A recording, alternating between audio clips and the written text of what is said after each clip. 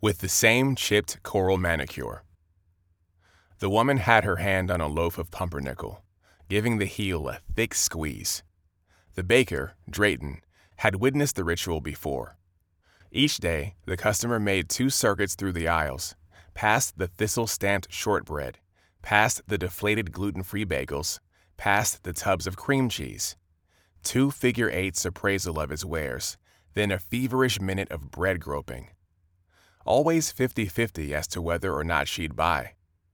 He wondered if he was disappointing her with the store's sameness, or if she was worried that she'd missed something last time.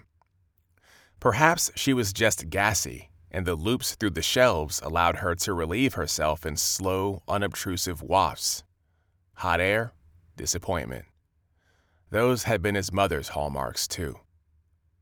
That night, he switched the pickle with the halva, the hamantaschen with the honey sponge, the seasonal napkins with the ceramics. The pumpernickel he placed in a bin by the cash, so the woman would be forced to look him in the eye.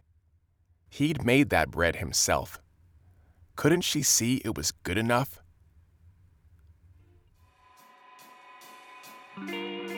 This episode of The Oddments Tray was written by Claire Tayson and read by Chiokia Jansen. Visit us online at oddmentstray.com to read the episode show notes or to submit your own stories up to 400 words long. You can subscribe to us on iTunes or wherever you get your podcasts.